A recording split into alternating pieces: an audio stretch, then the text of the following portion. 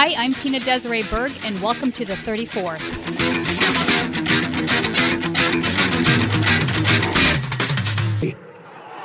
Look at this. This is incredible. Give yourselves a big round of applause. This is this might be the largest. I've been here in Iowa now. This is day 11. Day 11 for Bernie. And this might be our largest crowd. This is incredible. Wow. Cedar Rapids. Cedar Rapids made it happen. Thank you very much for being here. And I just want to say that we are so close now. We're 48 hours away from finding out what Iowa is going to do historically. The historic night, this Monday night. The history that can be made here. You did this in 2008. You did this. Everybody said Barack Obama couldn't win. It's not going to happen. And Iowa will never vote for Barack Hussein Obama. You remember that? And look what you did. You made history. In 48 hours, I believe you are going to make history again with Bernie Sanders. Last week, I went on the road to Iowa for the caucuses, and I followed Bernie Sanders' campaign from Cedar Rapids to Des Moines. I wanted to share some of those experiences with you. So we started in Cedar Rapids, and that was the night of the rally with Vampire Weekend. There was a historical turnout of, I think, 3,500 to 3,700 folks, which is quite a large group for Cedar Rapids, which has a population, I think, of about 150,000. My favorite speech came from Nina Turner because she's just such an amazing speaker. Here's some of that. Well, I want to quote Booker T. Washington, who once said there are two ways of exerting one's strength. One is by pushing down. The other is by pulling up. We are a pull-up kind of people. Hello, somebody. Can a sister recognize just for a moment that this is the first day of Black History Month in 2020? Come on, somebody. Come on. And on this day, on February the 1st in Greensboro, North Carolina, some brothers had the courage to sit down at a counter at Woolworths, demanding full equality and respect and dignity for African-American people. The struggle of African-American people are rooted in a liberation struggle, and we find ourselves in 2020, the rainbow mosaic of humanity united for liberation. Hello, somebody.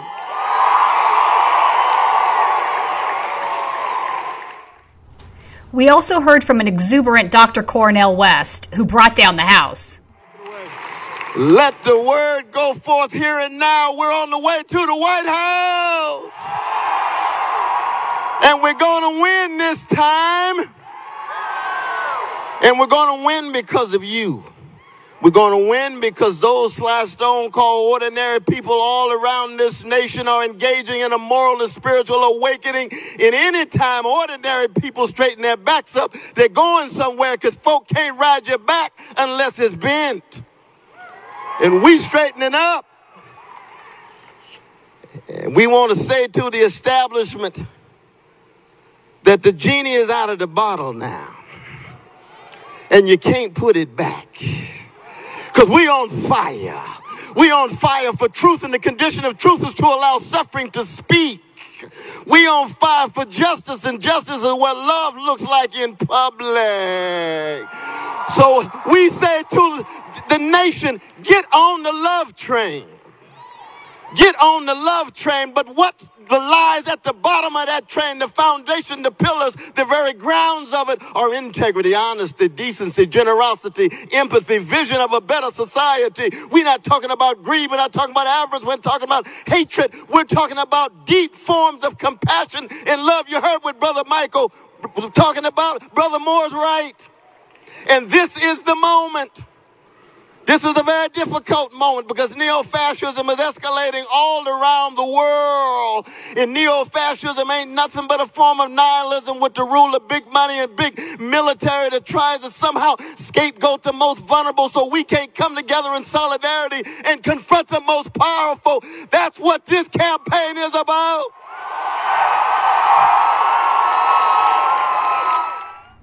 Anyone interested in hearing the entire audio file of the Cedar Rapids rally can do so on the podcast. I uploaded it as a bonus episode. So the next morning, we continued on to the field offices, all the way down to Des Moines. We started in Cedar Rapids. I had the opportunity to speak with Chris Dean, who is the precinct captain for Cedar Rapids, and he had this to say. Yeah. Yep. What are the reasons that you support Bernie Sanders? Well, a lot of reasons, but what it really comes down to for me is, I've been involved with politics my whole adult life, and I've been involved with Democratic politics. I actually worked on the Obama campaign in 2008, which feels like forever ago.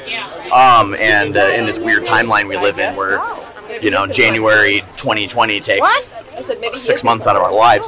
But anyway, but yeah. What's different about Bernie, and I've been following him for a long time, and what's different about Bernie is he understands the importance of movement politics and the importance of power and being able to exercise that power through a mass movement to actually influence change in a real substantive way without having to have half measures. Is this your son? No, this is my nephew. This is my son. Yeah. Yeah. So says Bernie beats Trump. Mine Are you says Bernie Bernie. supporter too? yeah. So and the big thing is no half measures. What I don't want to see is something that's going to get any sort of policy like Medicare for All or Green New Deal, something that's going to get kneecapped by not being able to be moving fast enough so that it can just be undone by another administration.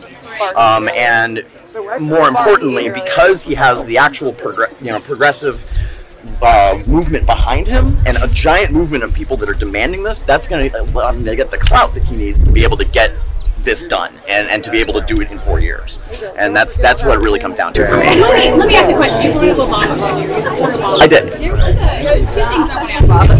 Just nice. Yeah. Two things I want to ask about. Obama promised to change.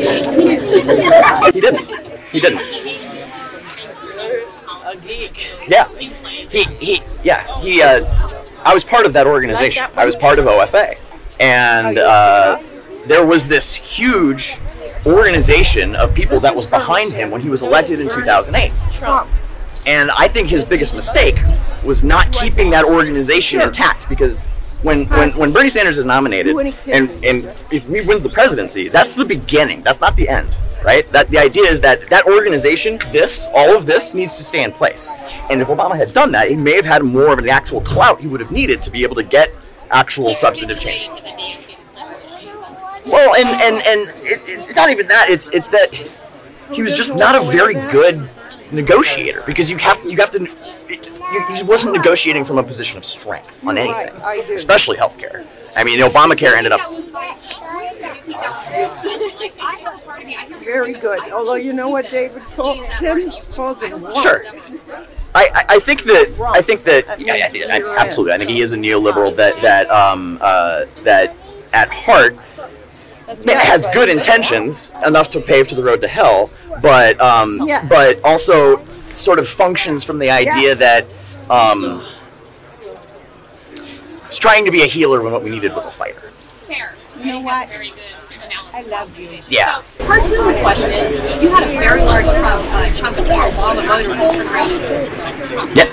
Talked to some of them actually. Okay, so we don't know what that's true. So for me, I believe strongly that Trump isn't the disease. He's a symptom. The disease is failed neoliberal policy. It's privatization. It's Absolutely. It's the decreasing material conditions that have been constantly happening for the past 50, 60 years, the fall of unions over the past, and the lowering of power of them that they've had, the problems of, real wages haven't been rising for however long, and they haven't been tracking with GDP.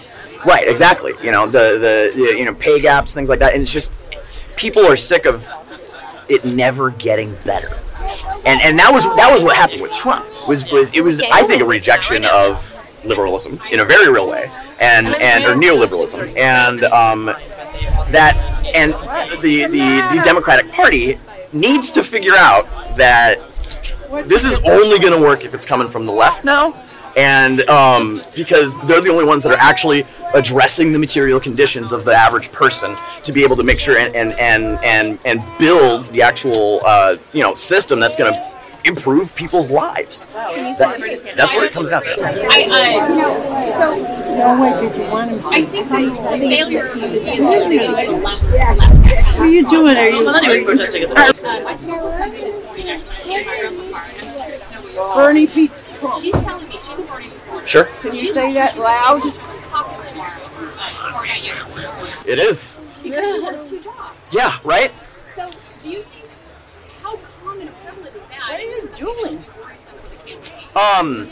It's really common. A lot of people. Sorry. Wait, you want to step in? Or No, sorry. No, what do you guys ask? yeah, but she's right though. Like it is a problem, and when I'm knocking doors, that's a big part of what we're doing. We're not just going and saying, "Hey, you're voting for Bernie? You know where you're going? Cool." It's also, do you need a ride? Do you have time off work? Do you have childcare figured out? Being able to get all of that as part of it. You've seen in some, and can't speak for my own district on this, but you've seen like some really, really populous precincts in Iowa, mostly in Des Moines, some of them here in Iowa City, where they have these like weird like ad hoc daycares that they'll put together at the actual caucus locations. So I've lived in Iowa my whole life. I've caucused many times, and so I'm familiar with this, how this works. Being able to bring kids is going to make things a little bit easier. But yeah, there are some people that can't get off work. But what I'm finding is that the people that I'm talking to that are like, that are really, really gung-ho about it are like, they're making the time. They're figuring out a way. I work 2 jobs. I'm calling in sick. I'm doing something because this is more important than me going and earning another, Right. It is. This is last off ramp to Armageddon, and it's on the left. So. On the plane here from Los Angeles, I spoke with another young girl who was kind of she's kind of plugging me in. Participate You're not plugging me in? He's filling you up like a gas station. Oh, glug. This isn't anything new. I have a master's degree, right? And Yeah. I've never had to take a student loan because that's Right. my generation. Right. That's and the thing is, our generation is starting to figure it out. It's like, wait. You guys all went to college for free? Yes. What the hell? Yeah. What the hell happened? How did we get rid of that? What we have in our generation, and the reason the ladder, we kicked it out from underneath us. Yep. That's exactly what happened. And at some point, there needs to be a record of that. Yes, and that's what's happening. Why is it that all the youngest people want the oldest guy? And why is that? Why is that? It's because he was the only one that's saying, "Hey, the house is on fire. Hey, the house is on fire," for our entire lives. Yeah. So I actually have some old video footage of Bernie talking about Medicare for all in 1987. Yeah. So he's been talking about this for a really. He was talking about gay rights before, or like what, two years after Stonewall, but when the term gay rights wasn't even a phrase. Like he had to come up with it. If you actually go read it, the essays he's doing in Vermont then in the 70s, and it's like he has couples who are of the same sex or the same gender, and because the word gay wasn't actually in the public sphere yet. And like and same thing with Roe v. Wade, same thing with Medicare for all, same thing with talking about the military industrial complex and how wasteful that is with that spending, anti-war. It's when you're getting it right this often. Exactly. So here's another thing that he has been sort of dragged on. Did you fill it up? He said that we should Did you fill the gas up? Or no, actually it was in the 70s, 1973. Which I sort of agree with. Yeah. I mean, this is we're talking about an organization, a branch of our government that's gone into foreign countries and leadership in order to protect foreign business. This Right. is not a crazy thing I'm saying. No, this is just true. Like it's like. Go back to Iran. So why do you think people are are people starting to realize that that's what's been going on and they're more open to that idea, or no? What are your thoughts? I think that that is coming a little bit more and more into light, and a little bit more and more into the mainstream as the years are going on and more people are bringing attention to it. And I think that overall, and it's part of it's a smaller point of a larger problem, which is the defense industry complex that has a stranglehold on our national budget, and people are sick of that, and the CIA is part of that. A lot of different programs are all part of that. That are, a lot of the not even talking about just like the saber rattling and stuff with Iran, but just the occupations that we have. We still have troops in Germany. We still have troops in. Right. It's just that you don't have nice, neat little borders like you do with Rome. It's not quite like that. It's like when there are no borders. They have all these little borders. That way, nobody can tell who's exploiting who. Right? So, exactly. Well, and even Eisenhower said. Yeah, hang on. What did Eisenhower say? Don't trust the military-industrial complex. You're talking about his farewell address that he gave his last week in office, right. And he warned about the increasing military use. What he was talking about is like the Raytheons, the Boeings. Right. They are contacted by our U.S. military that they were having too much influence. And before that, he said he never had a target pharmacist industry. That was how he opened this page. This is right. that grew out of everything. Yeah, out of the Cold War, because think about it. After World War I, we demobilized, right? We demobilized our military. Send the boys home. And World War II happened. We mobilized again, did our thing, and then we just never demobilized because of the Cold War and then we went straight into the Korean War. Which was actually technically not a war. It was a police action. And then Vietnam, and then Iran-Contra, and then so on and so forth. And so you have an entire generation, several generations at this point, of people who just have never known anything different. And so, right, and see, although people are not, they're not benefiting the way they at least did in the past. They didn't. It stopped with Bush. Bush started with that nonsense about keeping the people that were on reserve. And then sending them in. Oh, yeah. Yeah. And so they never benefited. Their families didn't benefit. Nobody benefited with... Right. Scandalous.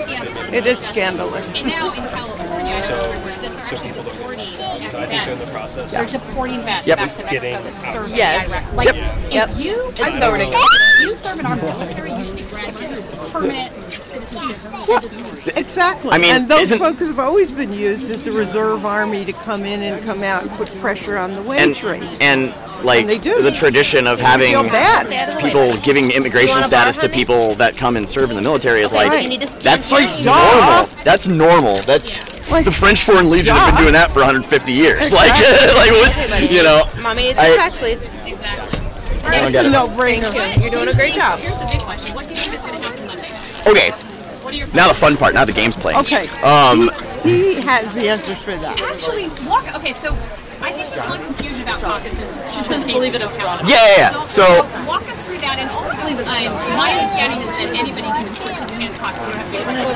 You have to be a Democrat. You can register. You have to register as a Democrat, but you can do it at the door.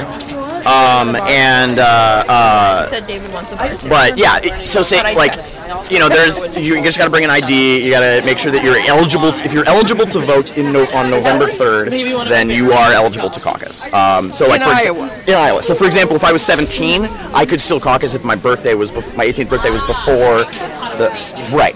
So the way it works. Caucus 101.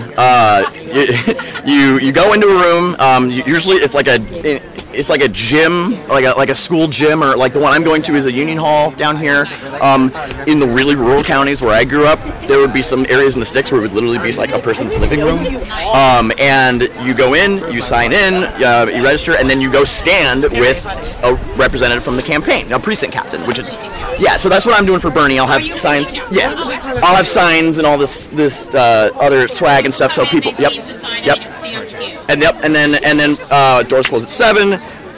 and then I'm herding my cats, making sure they're all in the right place, and then they do a count. And we do a count of all the people that are there, and then that gives you the baseline for how many delegates are going to be allocated, right? And how many percentages there are. So then you have your delegations, and then there's the first alignment. What that means is if they determine alignment, say, okay, say. We will not be going into the office today. Okay. Everybody make your way around. Thank you so much. Thank you so much. Go back to the way we came. What did he say? Here. Should we stop this right here? How much more time do we need? Eligibility. Okay. 15. If a candidate doesn't have 15% of whatever the total room is, they're ineligible, and there's a realignment. They have to move to another candidate. That is why I think Bernie's going to crush it, because there's the possibility of there being Warren delegations that are unviable or Biden delegations that are unviable are pretty high in a lot of places. Yeah, so it's the 15% rule. They get reallocated to They have to pick another candidate or go home. Right on. And so my job is to Also, try to bring people in. After the volunteers and supporters had gathered, Nina Turner came out and gave a great Hello Somebody speech.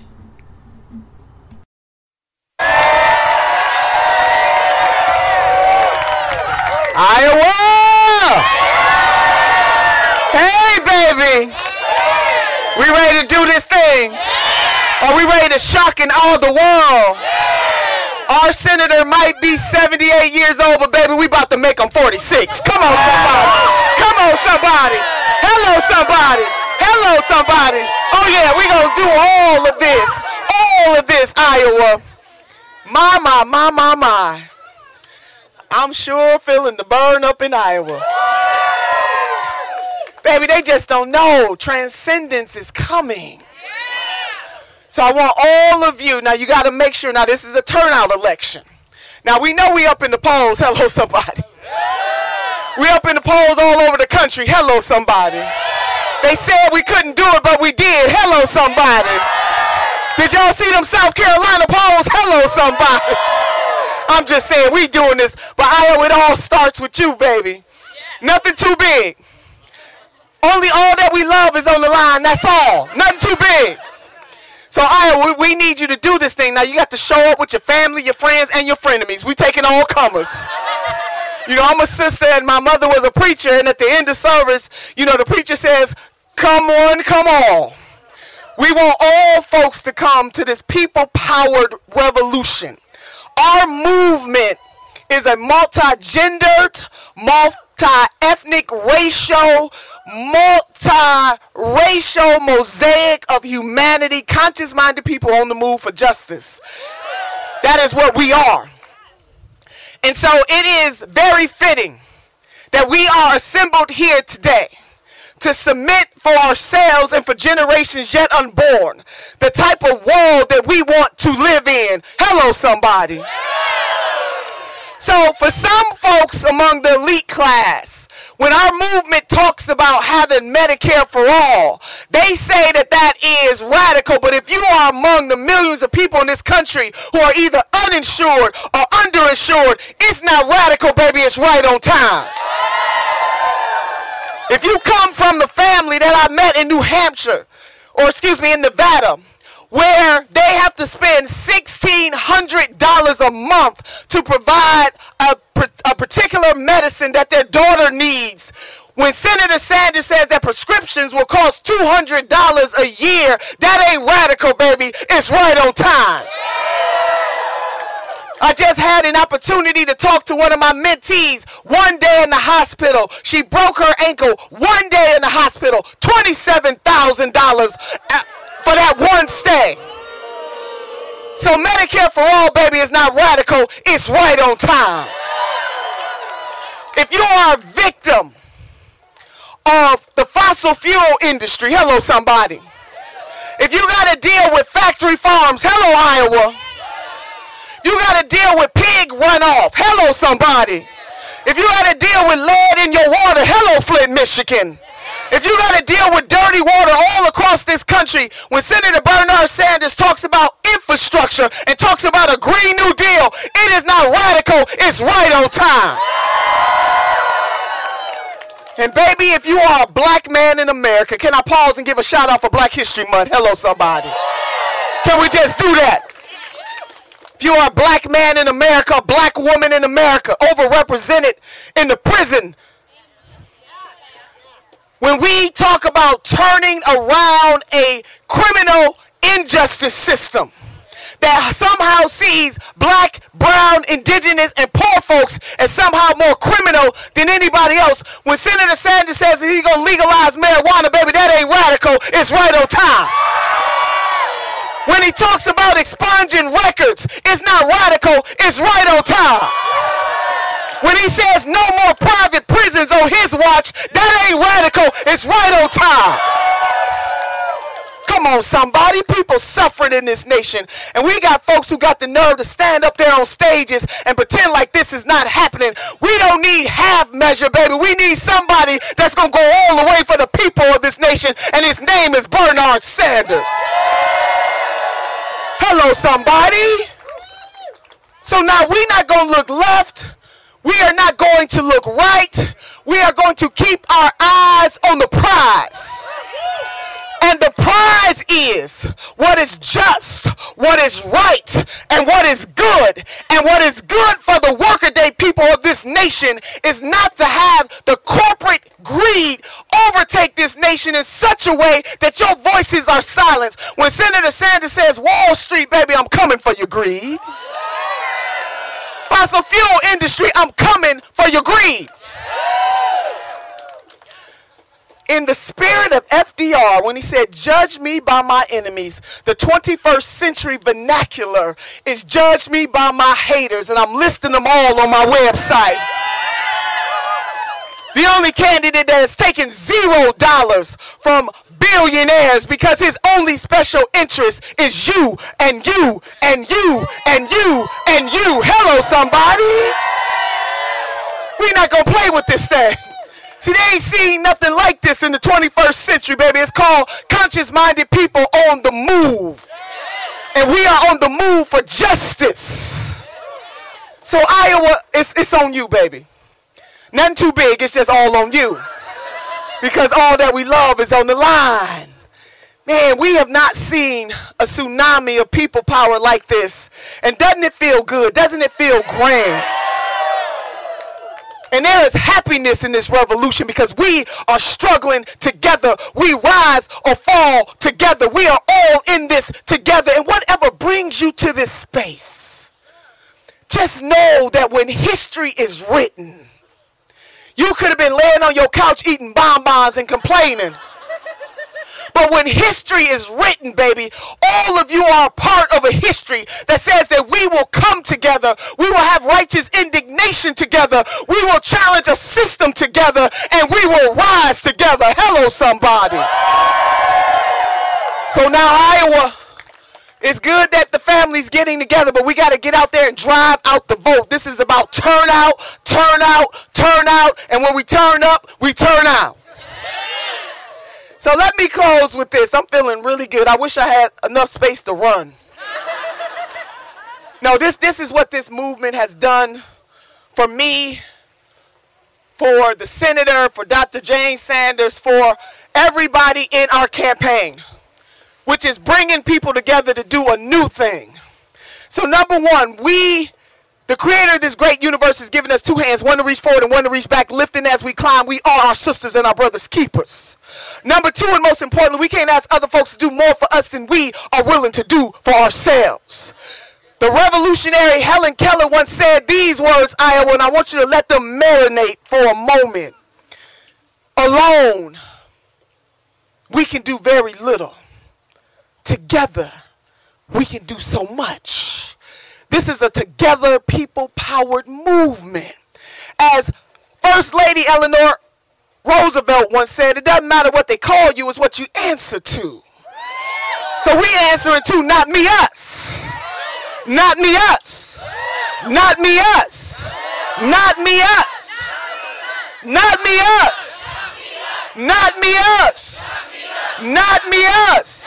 Baby, that is what we are answering to. Is that all right? So we're going to do this thing. So now can y'all do something for Sister Turner? Can you raise one hand for yourself and one hand for somebody else? And with these hands, we will have Medicare for all. With these hands, we will have college for all. With these hands, we will cancel student debt. With these hands, we will take care of Mother Earth. With these hands, women will finally get their whole damn dollar. With these hands, we will change a legal system that is unjust in every stretch of the imagination. And with these hands, baby, we will elect Senator Bernard Sanders, the 46th President of the United States of America. Then Senator Sanders came out and made the really important point that in order for them to prevail in the caucus on Monday night, they would have to have a record turnout. When people come out to support Bernie, he wins. When they stay home, the establishment wins. Here's his speech.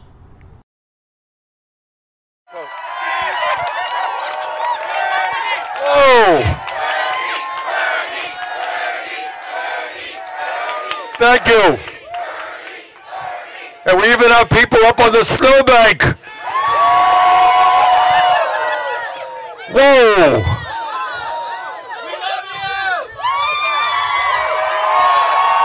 Well, let me thank all of you for coming out. Let me thank Senator Nina Turner. And I want you all to know that Senator Turner has not just been active here in Iowa. She's been all over this country rallying working people to stand up for justice. So Senator Turner, thanks so much for all that you do.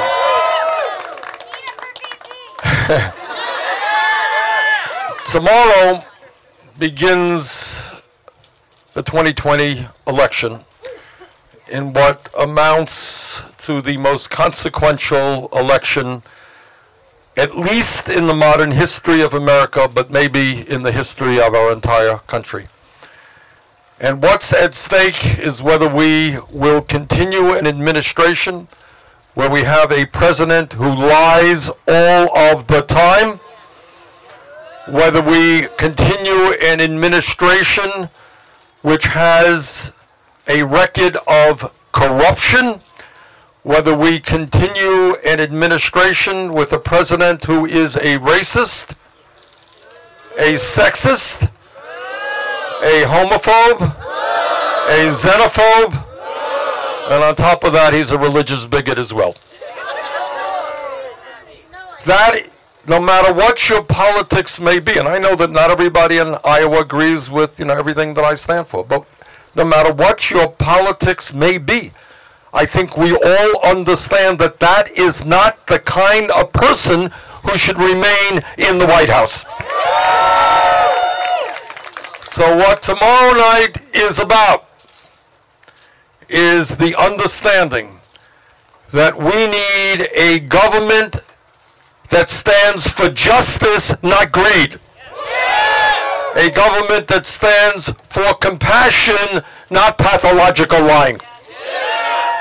So our campaign is about two fundamental issues. Number one is the need to defeat Donald Trump, the most dangerous president in the modern history of this country. But our campaign is about more than just defeating Trump. Our campaign is about bringing fundamental reform to American society. It is a campaign which says that if you work in America and in Iowa 40 hours a week, you should not be living in poverty. I have been all over the state of Iowa, and I have talked to workers who are trying to make it on 10, 11 bucks an hour. You can't make it on 10 or 11 bucks an hour. We together will raise the minimum wage to a living wage at least $15 an hour. I've talked to women who are tired of making 80 cents on the dollar compared to men. Women want the whole damn dollar, equal pay for equal work. I have talked to workers who want to join unions so they can earn better wages and working conditions. Our administration will make it easier for workers to join unions. I have talked to young people who are sick and tired of leaving school $50,000 or $100,000 in debt. And what we have said throughout this campaign is if Trump and his friends can give $1 trillion in tax breaks to the top 1% and large profitable corporations, such that a company like Amazon doesn't pay a nickel in federal income tax. If they can do that, we can cancel all student debt in America with a modest tax on Wall Street speculation. And what the people in Iowa and the people in America understand is that it is time for us to end the international embarrassment of America being the only major country on earth not to guarantee health care to all people as a human right. Health care is a human right, not a privilege. We will pass a Medicare for all single-payer program.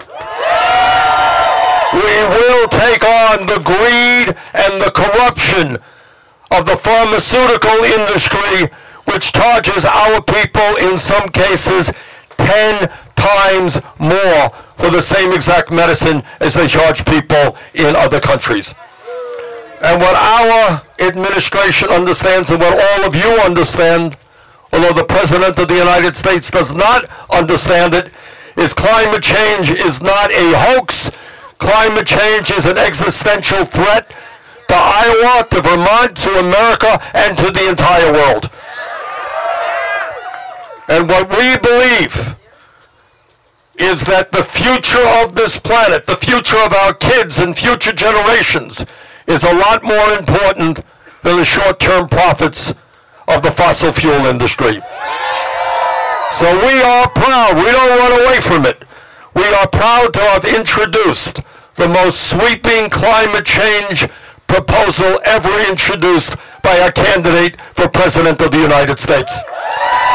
And that proposal is based on the principles of the Green New Deal.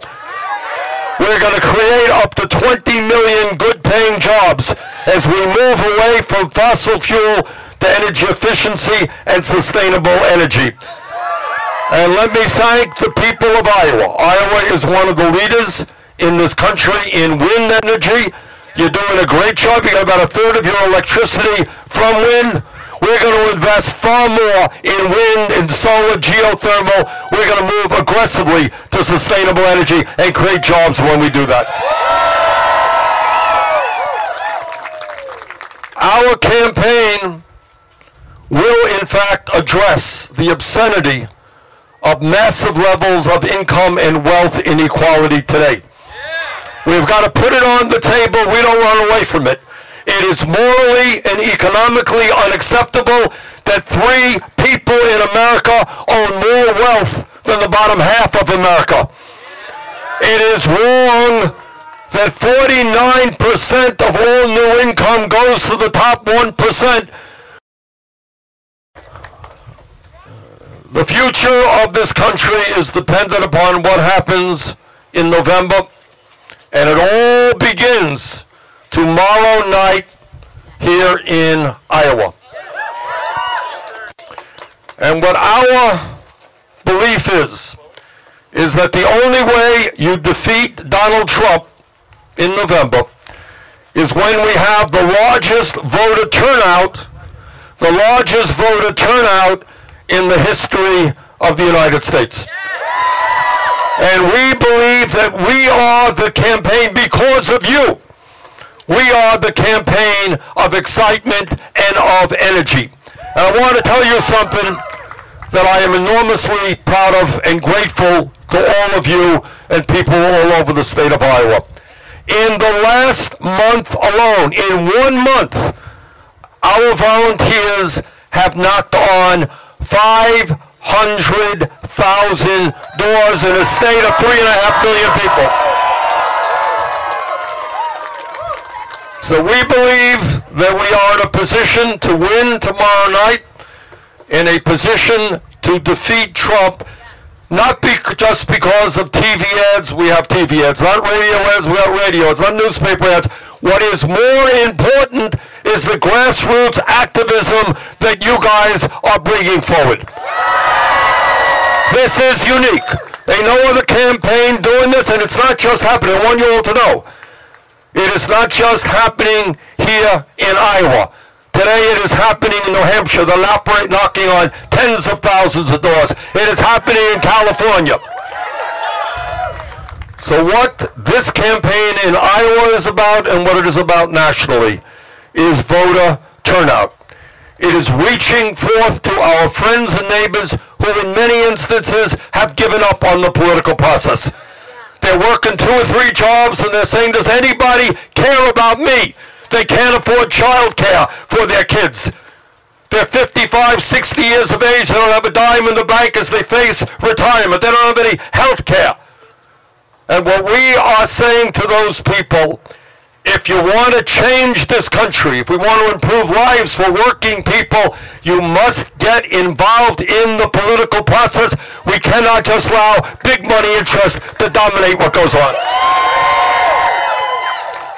So let me conclude by saying what I have said before. Tomorrow night, we will know very early on how well we're going to do. If there is a low voter turnout, we're going to lose. If there is a high voter turnout, we're going to win. So our job, and I know you're doing that today, our job is to bring out our family, our friends, our co-workers, bring out everybody you know, and basically the message is that we cannot simply complain about the status quo. We can't complain about Trump. We can't complain about low wages. We can't complain about education. Can't complain about climate change or the high cost of prescription drugs. Now is the time to end the complaining. Now is the time for action. Action is tomorrow night. So let us go forward today, tomorrow, and create the largest voter turnout in the history of the Iowa caucus. And when we do that, we're going to win, and we win here. We have a path toward victory, and together we will defeat the most dangerous president in modern American history. Thank you all so much.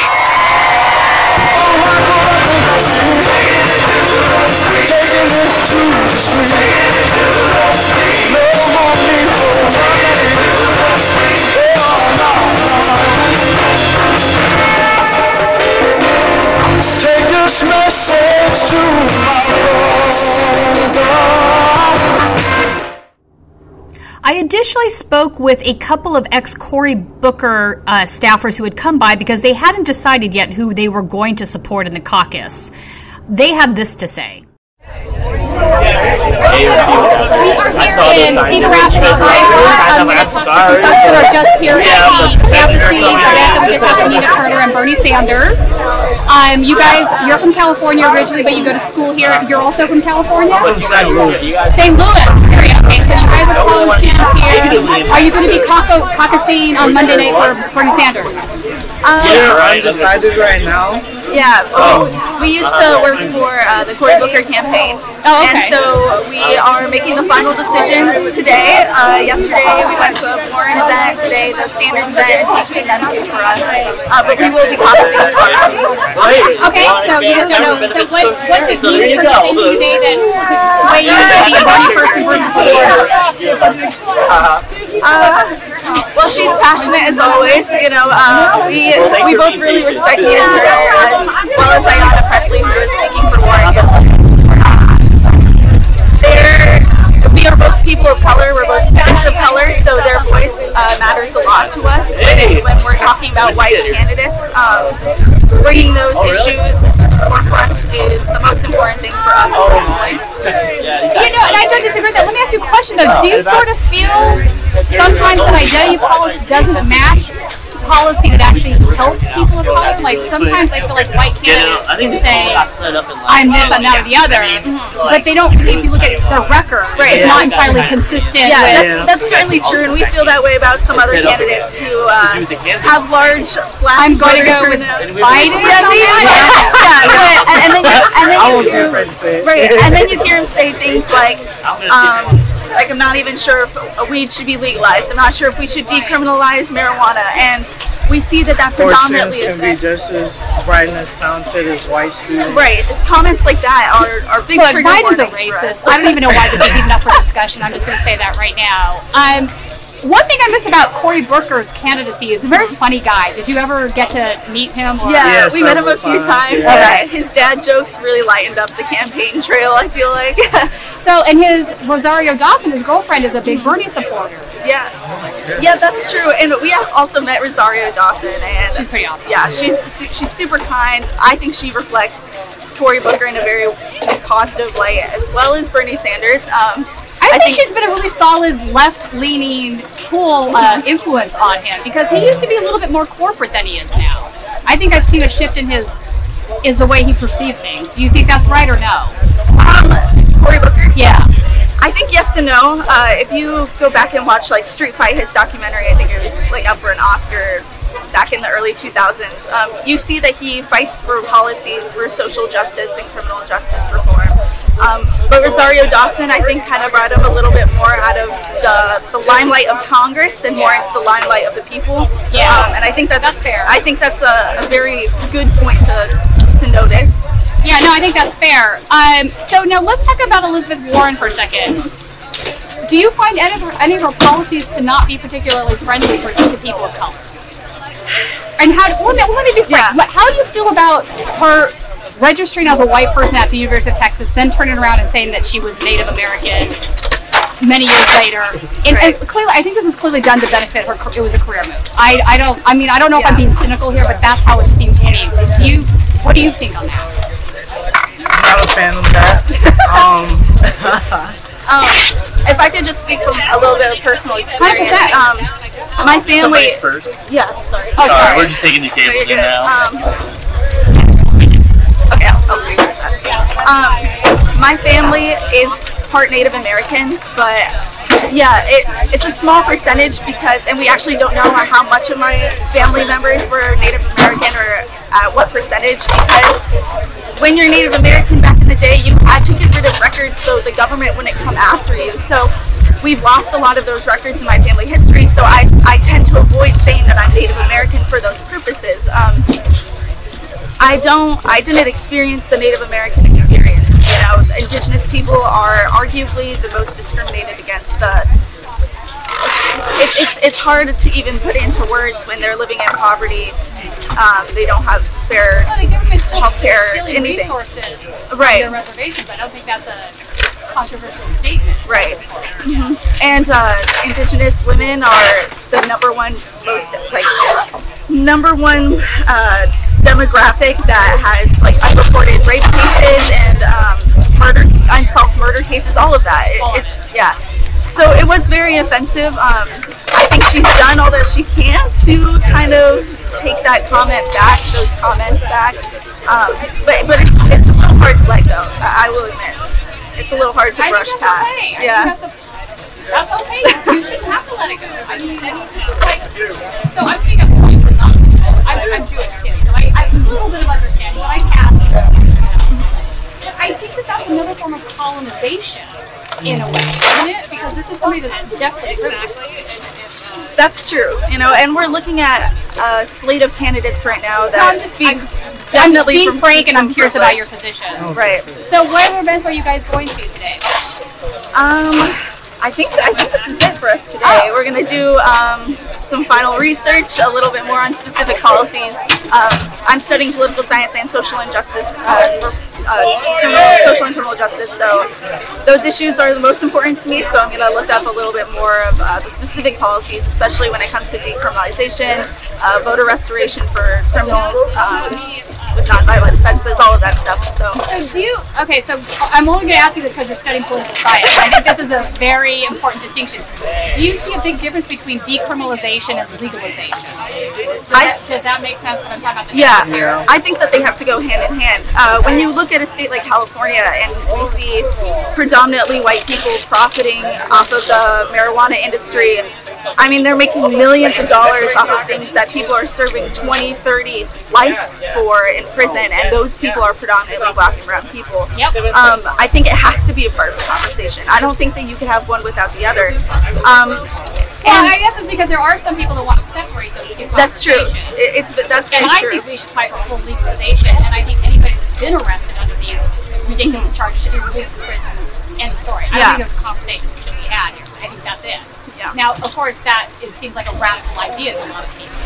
I think it does at the forefront. You tell people we want to decriminalize marijuana, and they automatically think, oh, criminals are going to get out of jail. But when you really look at it, and then they're going to be flooding the streets. But that's not the reality of it. No, that's not the reality of it. And We're no talking about. criminals. That's what I'm saying. Yeah, I completely agree. Let me ask you this other thing then. I also believe strongly that what Bernie Sanders says that felons should have the right to vote. That's absolutely fundamentally true. This is a democracy still. There are a lot of people that are in jail for things they didn't commit. We have poor folks that couldn't post bail, so they've just been sitting there waiting trial for 2-3 years. None of this is unheard of statistics. At the same time, there's something, I don't know if you've studied this yet, called prison gerrymandering. Is this a term? So you have these prisons that are taking the prison populations, they're adding them to their district, and they're counting them for their congressional representation, right? But they don't have a right to vote. This is fundamentally jacked up. 100%. And I was actually just listening to an NPR Code Switch podcast, and they were talking about the prison gerrymandering system and everything. And if you talk to representatives, they don't visit the prisons, and yet they are a key portion of their district population.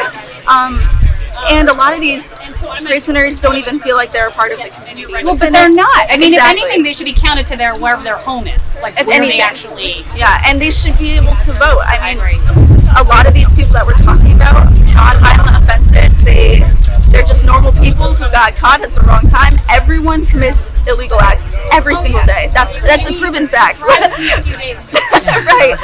I mean, what are your thoughts? I think you were going to say something.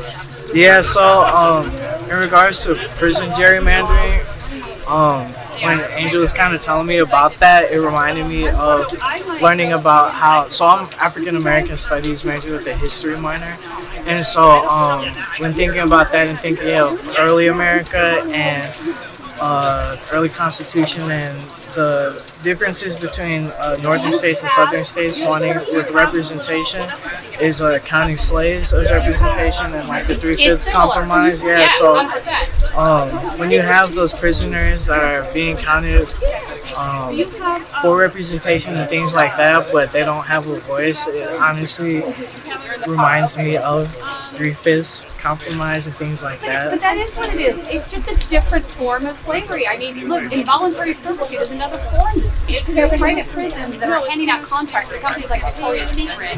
They're paying the prison label like Michael Bloomberg.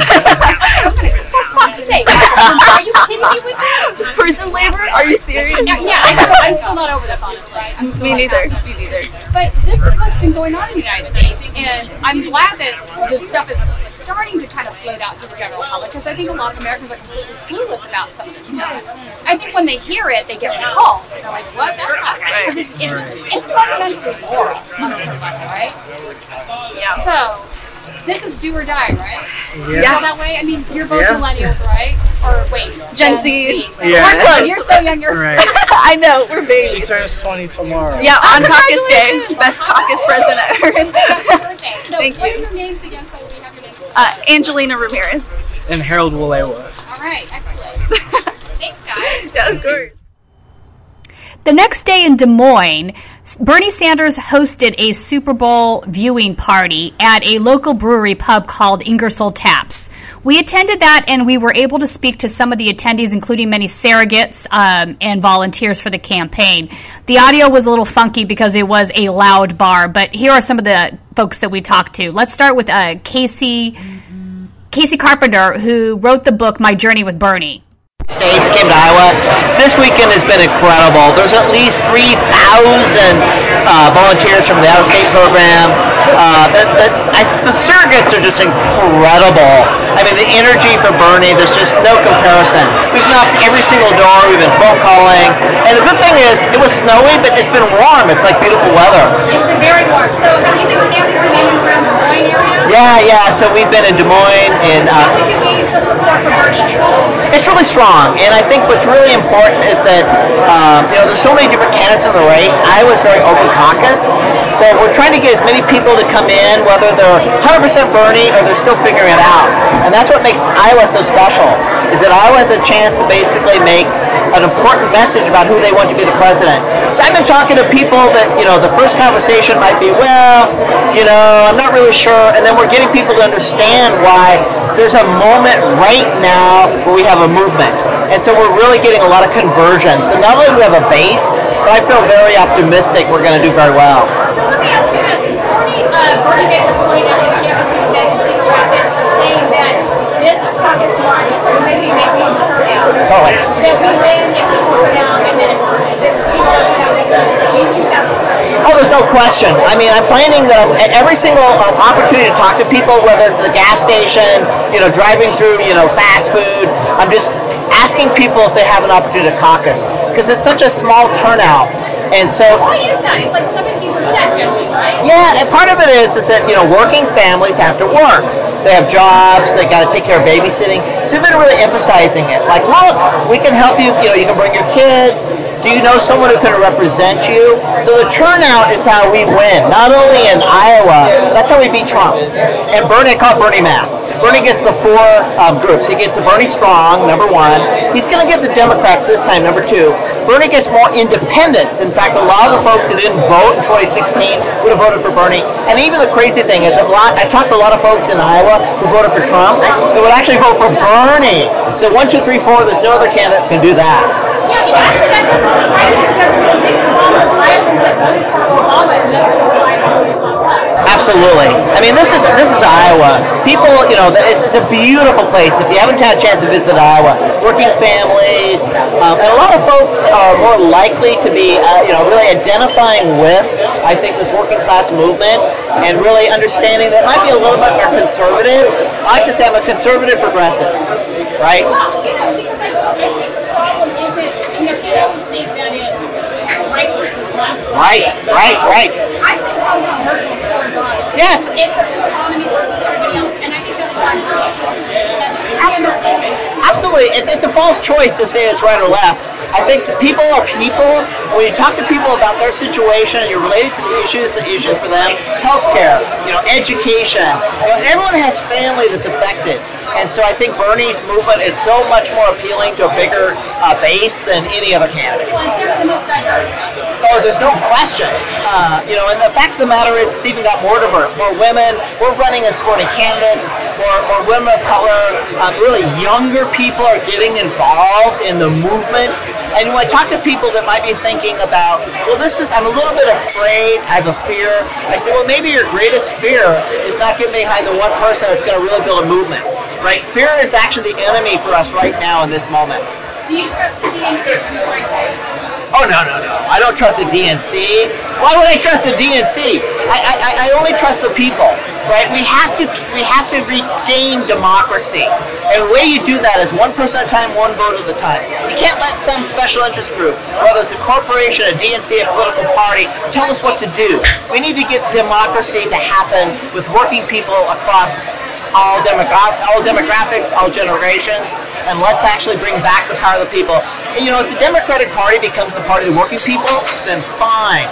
But, I entered in 2017 in California, and I learned that, that the power is not going to give up their power unless the people come in and take it. I don't disagree with that. So what do you think of that whole hoopla that came out 2 days ago that there's a group of DNC members that want to overturn the super down who's not voting in the first round? Yeah, so I don't... Congress has now come out saying that that's not going to happen and made a decision. Yet, do you trust that? He overturned the debate rules before Booker asked him to, and he refused to. But he's now overturned that for Michael Bloomberg. So obviously, I don't think you can trust him. Yeah, I don't trust the DNC. And in 2016, we begged the super delegates. We showed them maps of Michigan, Wisconsin, and Pennsylvania. We said, this is what's going to happen. This last year, I went to the DNC in California, and we protested for them to have a climate debate. So the DNC is owned by the power. So I don't trust the DNC, but I'm not worried about the first round, we're going to win it by getting as many people to vote for Bernie in Iowa and California. And then we're going to take the movement, we're going to take those states. We're not going to wait for Wisconsin. We're not going to wait for July. We're going to put pressure on the superdelegates right here, right now. They're going to have a choice. It's like, whose side are you on? Are you on the side of the youth and the climate? Are you on the side of people suffering because they have to face a false choice of bankruptcy or healthcare? Whose side are you on? DNC, whose side are you on? And if you are an elected official in one of those states, get ready for the movement. We're coming for you. Then we spoke with Stacey Walker, who is a Iowan Board of Supervisor and Bernie Sanders surrogate. He had this to say. It's easy. Senator Sanders is the most progressive candidate in the race. He has policies that are going to help the most people, and he's the strongest candidate we can put against Donald Trump, who is the most dangerous president in modern American history. I agree with that. But people say to you,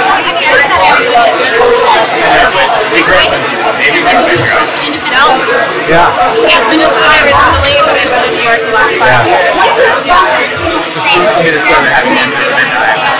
I know. Well, you just said it. Senator Sanders has built one of the most diverse coalitions of supporters in American presidential history. And not only that, the polls are telling us that he's the strongest candidate to go against Trump.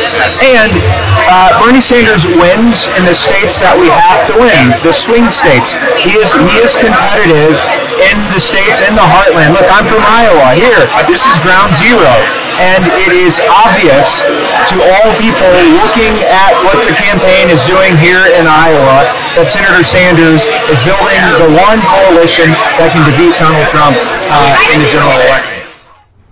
Congressman Ro Khanna came out and gave a volunteer pep talk in introduction in which he referenced the trials and tribulations of Colin Kaepernick since we were talking football. Here's his speech.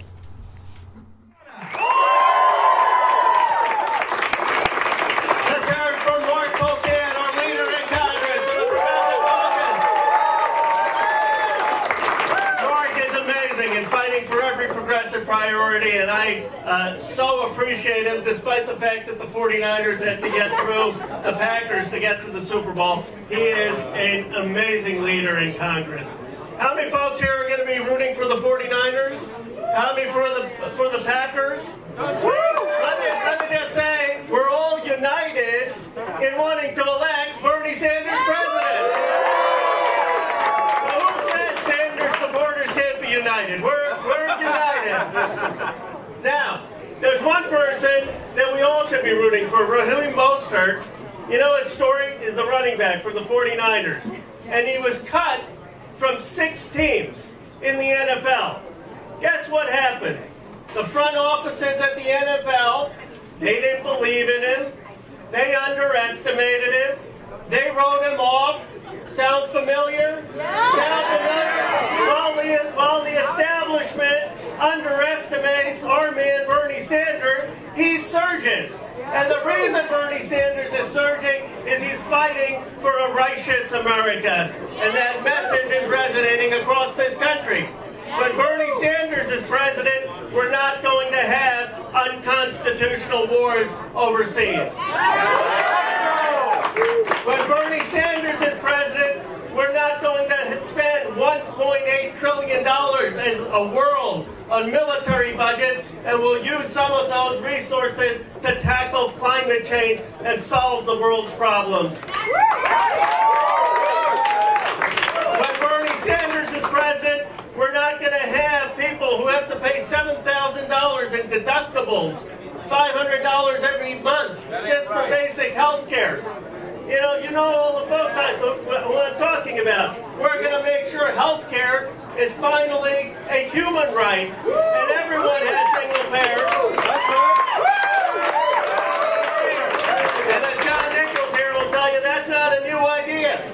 That's not a new idea. We've been fighting for that since Harry Truman. Since Harry Truman and FDR and Jimmy Carter and Ted Kennedy. Bernie Sanders is going to make it a reality and fulfill the vision. And when Bernie Sanders is president, when Bernie Bernie Sanders, I got to go as long as Jane and Bernie aren't here. So we got we're going to go through all their policies. With Bernie Sanders as president, we're finally going to make sure that we start making an investment in education. Right. Nelson Mandela once said that the most powerful weapon to bring change in the world is education. That's what Bernie Sanders believes. In 2020, the idea that you can't get a post-K through 12 education without going through debt, that we wouldn't make free public college or free vocational school a reality for every American is not just immoral, it's hurting our economy. With Bernie Sanders, we're going to have free public college across this country. When they say, how are you going to pay for it? We're going to tell them that instead of putting $120 billion in defense increases, which is what this president has done, where Obama left it, for $120 billion, you could front free public college everywhere, you could provide every student with lunch, and you could also expand Medicare to include hearing aids and long-term care. That's the America Bernie Sanders is going to fight for. When Bernie Sanders is president, we're going to have a Green New Deal, and let me tell you what that means in Iowa. Let me tell you, Moxie in North Liberty is already creating thousands of jobs, many of them solar panel jobs. Solar panel jobs and wind jobs are the fastest growing profession. When Bernie Sanders is president, we're going to see hundreds of thousands of those jobs across this country. And we're going to see cancer rates come down. People know here, Clinton, Iowa, anyone from there? Clinton, Iowa, the highest cancer rate in this state because they don't have clean air, they don't have clean water, they're near chemical emissions. When Bernie Sanders is president, we're going to have environmental justice so people aren't growing up in communities with toxins, and every American can have clean air and clean water.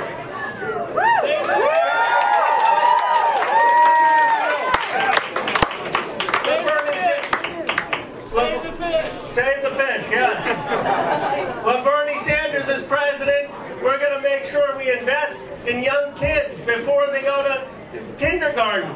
We all know, we know that the biggest investment you can make is in a preschool education, in child care. Under Bernie Sanders, every kid in this country is going to have a child care or pre-K education so they have a shot at the American dream. You say Bernie Sanders wants something very simple. When I grew up, I was born in Philadelphia. My parents are immigrants. And I'll tell you something, I got to go to a good public school. I had the school lunch.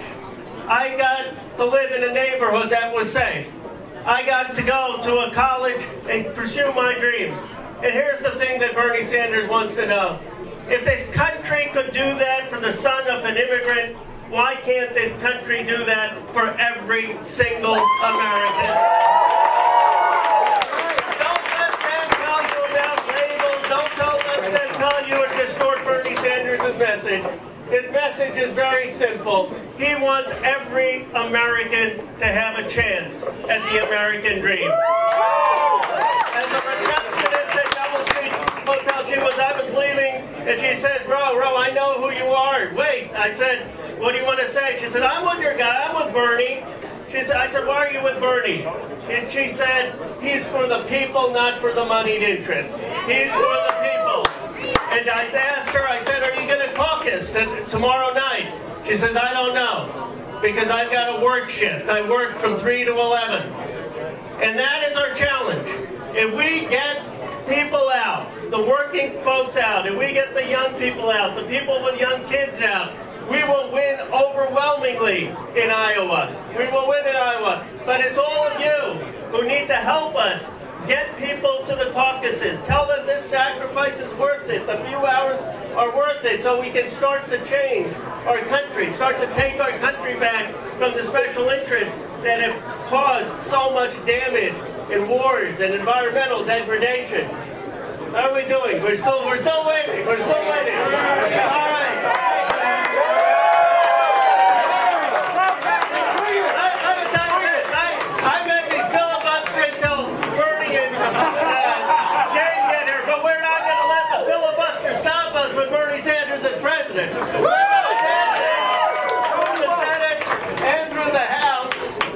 to get environmental racial justice. Let me talk again about Bernie Sanders' policies and commitment on issues of race and immigration. Bernie Sanders was arrested. You know that he was arrested. He went to jail to fight for civil rights back in 1960. And he now is fighting for more funding for people in HBCUs, historically black colleges. He's fighting to make sure schools don't get underfunded for places with large minority populations. He's fighting to make sure every teacher in this country gets $60,000 so we can invest in public education again. How many people believe we need to have an investment in public education in this country?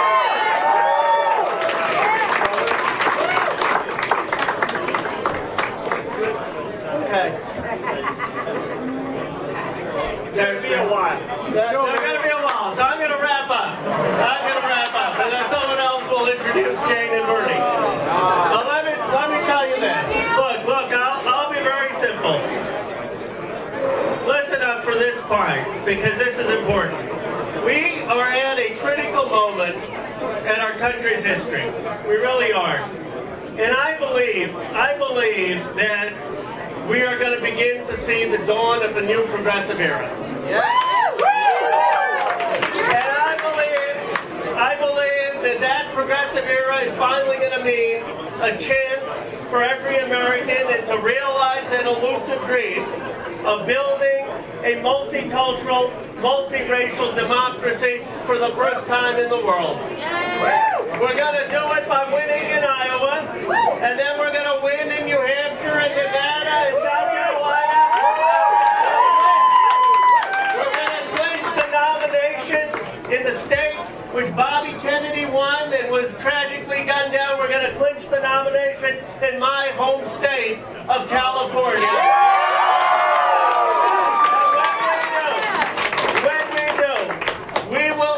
The man who believes in the American promise, who is calling all of us to make America all that it can be and should be, our next President of the United States, Bernie Sanders.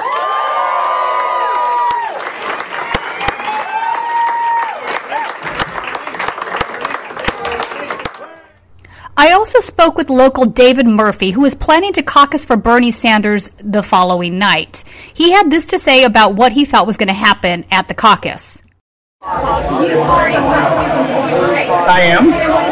My name is David Murphy. Are you going to be caucusing for Bernie Sanders tomorrow? I am. So why do you like Bernie? Honestly, I'm a single issue voter. I don't want people to die. And Bernie Sanders is the one who wants to prevent that as much as anyone else. And so that means health care for all. That means abolishing the prison industrial system. That means no endless wars. That means police reform. That means anything that's harming our country. And there's only one candidate that is steadfast to that goal, and that's Senator Bernie Sanders.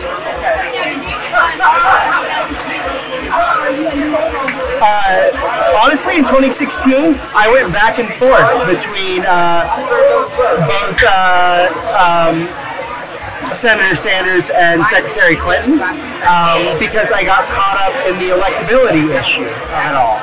I knew Sanders matched my ideals a little bit better, but I worried about him being elected, and I felt like Hillary Clinton was a better chance at getting the presidency. So after it was all decided and she was the Democratic nominee, I volunteered, I campaigned, I door knocked, I made phone calls, and then she lost. So there went that electability idea, right? Right. But I think a lot of people actually didn't believe that. I actually didn't, because to me it was obvious that the United States wasn't going to elect another bank-owned Wall Street candidate. In hindsight, honestly, I realize now that there's a lot of people hurting, and they're struggling, and they're sad, and they're angry, and they're upset, and they they want to lash out, and they want to have either a scapegoat or a savior. And for some, that's what led them to Donald Trump, because he's both. But I think there are others that look at what happened and said, we need to change the system. And there's one person that wants to change the system, and that's Bernie Sanders. Yeah. So now, what is your feeling about what's going to happen tomorrow? What's going to happen tomorrow night? I guess it's tough for me to say. I maybe run in a middle class kind of contingent. So most of my friends are split about 50-50 between Bernie Sanders and Elizabeth Warren. I have seen a lot of people in my social media feed that like Pete and like Joe Biden. But what's funny is I don't think any of those people have ever been political until now. Oh, I see. So what do you think that pool is there? They hate Trump, but they're not ready to be confrontational. I think it's maybe it. So, like, they hate Trump, but they don't want to hate their friends and their family that are Trump supporters. So if they can find a middle way to still hate Trump, but say, like, no, we're not going to do this to you, and, like, no, we're taking your taxes, and we're applying it to college, and we're taking your taxes, and we're going to make sure people don't die. Sorry, Uncle Randy. That's what's happening. And so I think there are people that just maybe aren't ready to take that next step towards telling their Uncle Randy to fuck off. Anyway, I have an Uncle Randy and I love you. So have you been able to convince any of your family members to vote for Bernie? Honestly, I don't know. Maybe. We've had very good discussions. I've talked to a lot of people off kind of the centrist ledge, but I don't know if we've gone all the way towards a Bernie caucus. I guess we'll see how it plays out. If they end up non-viable, I think so. I think I made a lot of people think their second choice and their third choice, but we'll see. Then Nina Turner came out and gave another exuberant speech, and she mentioned that it was Black History Month, and the crowd went wild. Unjust legal system. With these hands, we will eradicate white supremacy and anti-blackness. And can I pause in the middle of with these hands is Black History Month? Y'all know this, right? Can I get them? Now we know it's 365 days of the year, but February is the month that we recognize Black History Month. With these hands, we will have transcendence. And with these hands, we will elect Senator Bernie Sanders, the 46th President of the United States of America. Come on, somebody. Come on, somebody. Come on, somebody. Come on, somebody. All right, I'm bringing up the co-chair of the Progressive Caucus, Congressman Pocan. Hello. When Bernie Sanders pulled up in front in his Not Me, Us bus, the crowd started chanting wildly. Not me, us.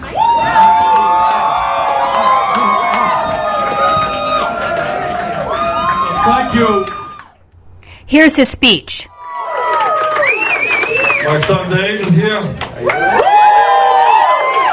We got 3 more back east. And we got 4 more grandchildren back east. 5 more? We have another one? I didn't know that. 7 minus 2 is 5. Is that it? Math is not my strongest. We're going to be on a plane going back to D.C. To be part of the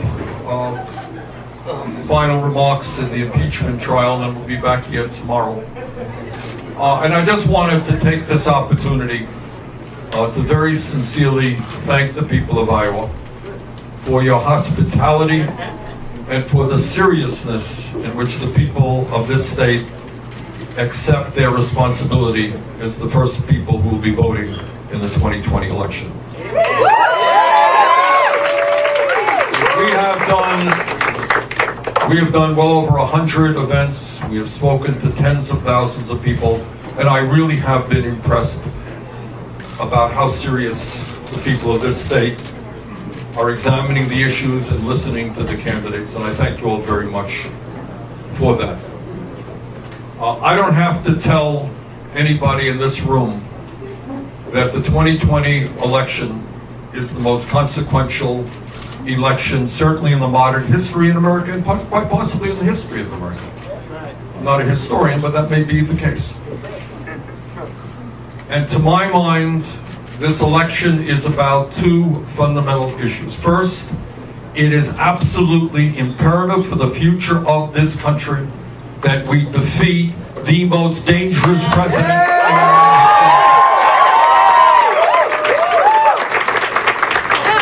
We don't need a president who thrives on divisiveness, thrives on trying to divide us up.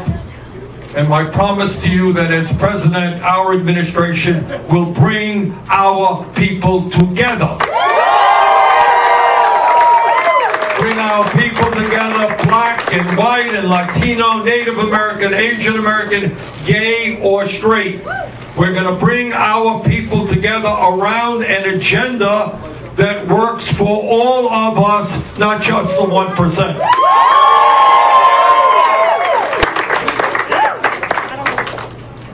And what that agenda says is that in the United States of America, health care is a human right, not a privilege.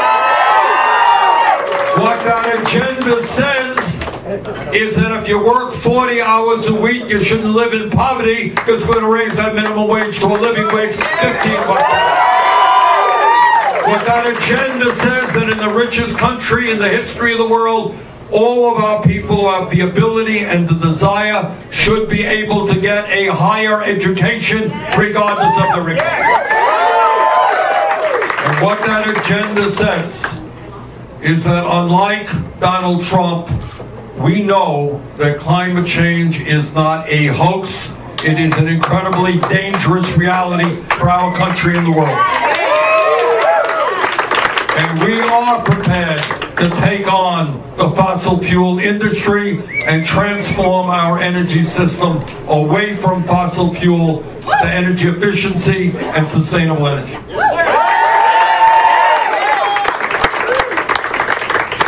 So tomorrow night is the beginning. It is the beginning of the end for Donald Trump.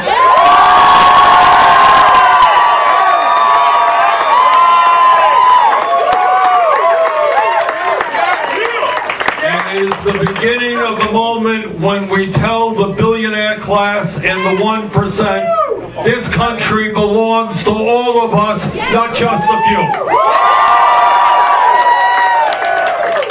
So I am here this evening with Jane and grandkids and my son to ask of you that tomorrow night, please do your best not only to come out to caucus, bring your friends, bring your distant cousins, bring those people you haven't talked to in years, and get them out to the caucus. Because here is the simple political truth. And I say this all over the state, and I believe it to be true. If the turnout tomorrow night is low, we're going to lose. If the turnout is high, we're going to win. So our job together is to create the highest turnout in the history of the Iowa caucus.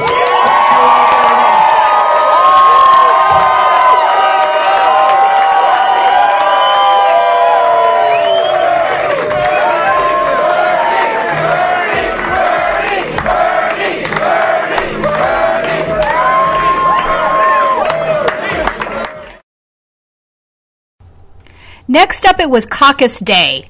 So that day we picked a caucus to attend, and we picked Precinct 80 that was in the Polk County area of Des Moines, Iowa. We stayed there for the duration, and I had the opportunity to speak with the precinct captain. Here's our interview. Okay, so we are here inside one of the caucuses in Des Moines, Iowa, and we're speaking with the precinct captain for Bernie Sanders. What is your name? Nolan Raymond. And why did you decide to volunteer and be a precinct captain? Because I feel it's the least I could do. Everything he wants to do for me, pay it forward. And you're a longtime supporter of Bernie Sanders? Yeah, ever since I learned about him in 2015. Okay, so did you caucus for him in 2016? I did. And were you at one of those crazy caucuses where things got to coin tosses and what have you? It wasn't a coin toss, but it was a little chaotic. I think it was a good time, though. Do you think it's going to be chaotic tonight? I don't really think so. I think a lot of people are more deciding on what they want. I mean, there's a lot of other options, but I think everybody's open to talk about it because we know we need a change and we know we need somebody in there. So that's what we're here for right now. So 15% applies, right? So after everybody gets to their corners and we decide the folks that are no longer going to be viable, what happens next? What happens next is we go and talk to them. We try to see what issues relate to them and see if we can get them on Bernie's side. I mean, most of these candidates, their talking points are something Bernie already supports or came up with. So it's going to be easy to get with these people and show them maybe what we understand. Right. So there's a long line of people coming in. I saw Bernie Sanders at his rally up in Cedar Rapids last week. One of the things that he said was that if people don't turn out, he's not going to win. But if people do turn out, he believes he's going to win. Would you agree with that? Most definitely. It's a number game. I mean, yeah, definitely. So he's obviously bringing in voters that don't generally participate then, if that's the case. What I noticed, yes, but it's from all demographics. I mean, sure, he has a lot of the young vote too, but I mean, I don't mean any creed, color, anything. It could be a very supporter. Yeah, he's very diverse base. That's true. Yeah, definitely. All right, well, we're going to look forward to watching you guys caucus tonight. All right, Thanks for talking with us. Thank you. I also spoke with this Bernie Sanders supporter who was sitting there waiting to caucus.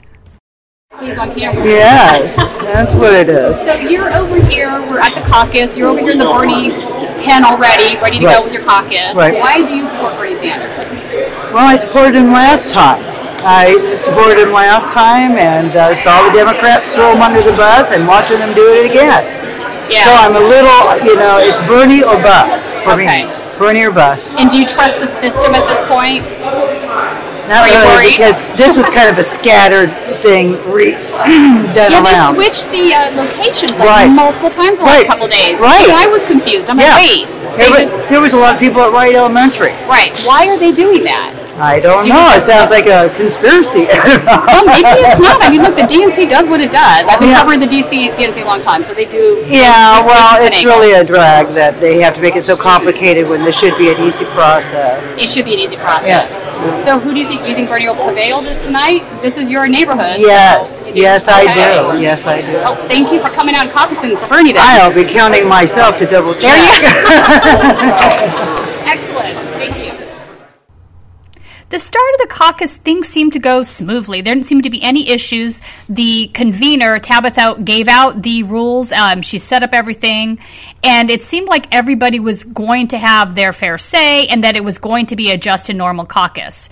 During the duration of the caucus, I did have a chance to speak with various voters. For example, when you first start to caucus, everybody lines up in their corner. And then if you are not a viable candidate, everybody that's in the unviable candidates areas can realign and go to a new candidate. So Warren, for example, was not viable at the beginning of the caucus. So all of her supporters had to realign. Andrew Yang was not viable at the beginning of the caucus. So most of the Yang supporters actually went to the Bernie camp, minus one who went to see Pete. And then most of the Warren supporters did go to Bernie, but 3 or 4 of them also went to Pete. So it was interesting to see that how some of these folks that had been originally with more progressive candidates or more non-establishment candidates ended up with Mayor Pete. You are going to get into your preference groups. So this is the first alignment into preference groups. So precinct captains for your candidates, this is your time to round up your people. 240. Well, liability. I can tell you what the 50% is. And then I'm going to say Pete. Warren's very small. I'm just going to do it on their app.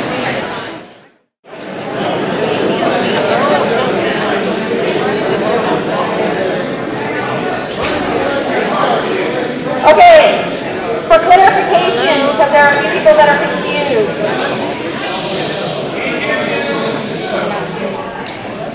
Okay,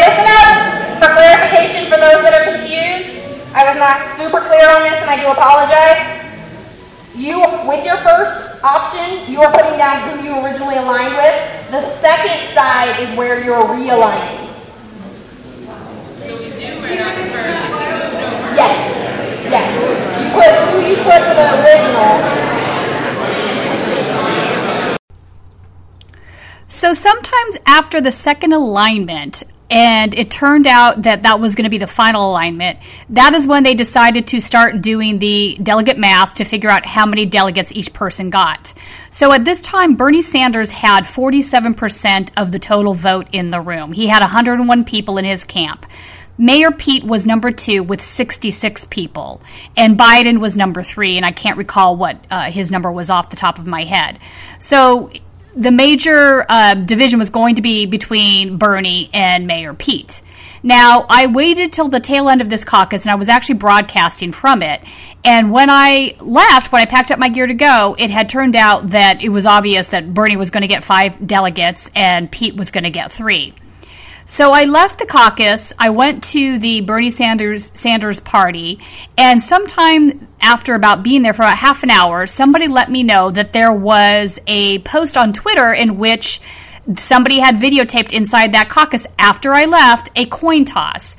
And I couldn't understand why there would be a coin toss, because coin tosses are supposed to be used only if there's a tie. And clearly if it's 101 to 66, there's no tie.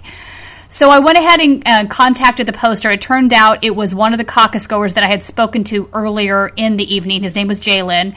And he told me that she decided to do a coin toss, not because she was looking at the number of voters that were aligned with each candidate, but because she was looking at the number of delegates. And at that point, she thought that they were tied with their delegate number, and so she decided to do a coin toss. But that's not what the Iowa caucus rules are. That last delegate is supposed to go to the person with the higher number of voters that lined up for them.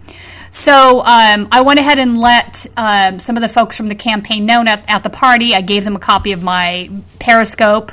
I showed them the post, and turns out that they were able to get that delegate back.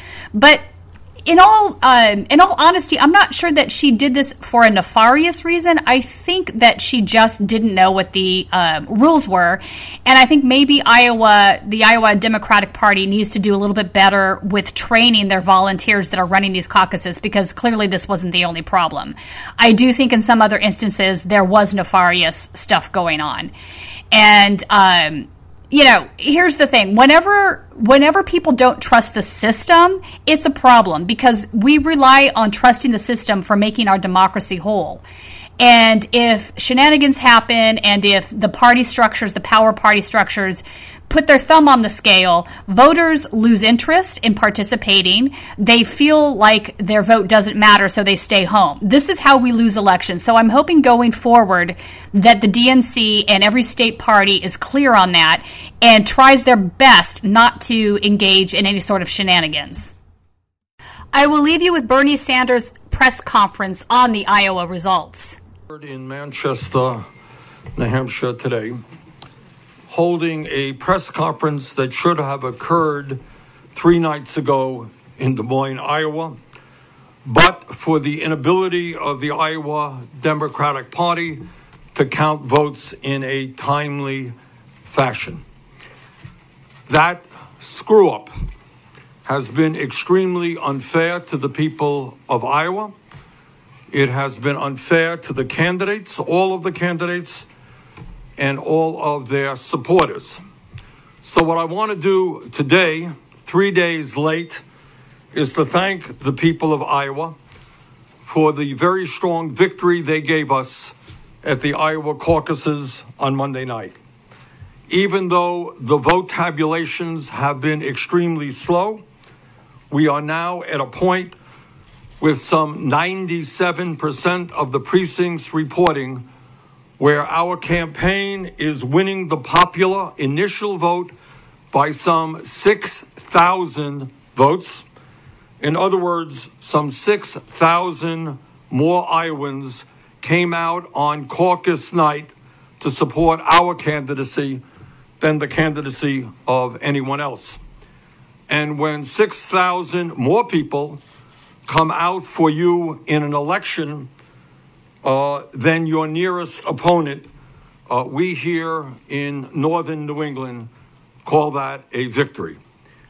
Further, in Iowa, as you all know, there is a realignment process where people who supported a candidate with less than 15% in the room can cast a vote in a second round for a different candidate. That's that realignment process.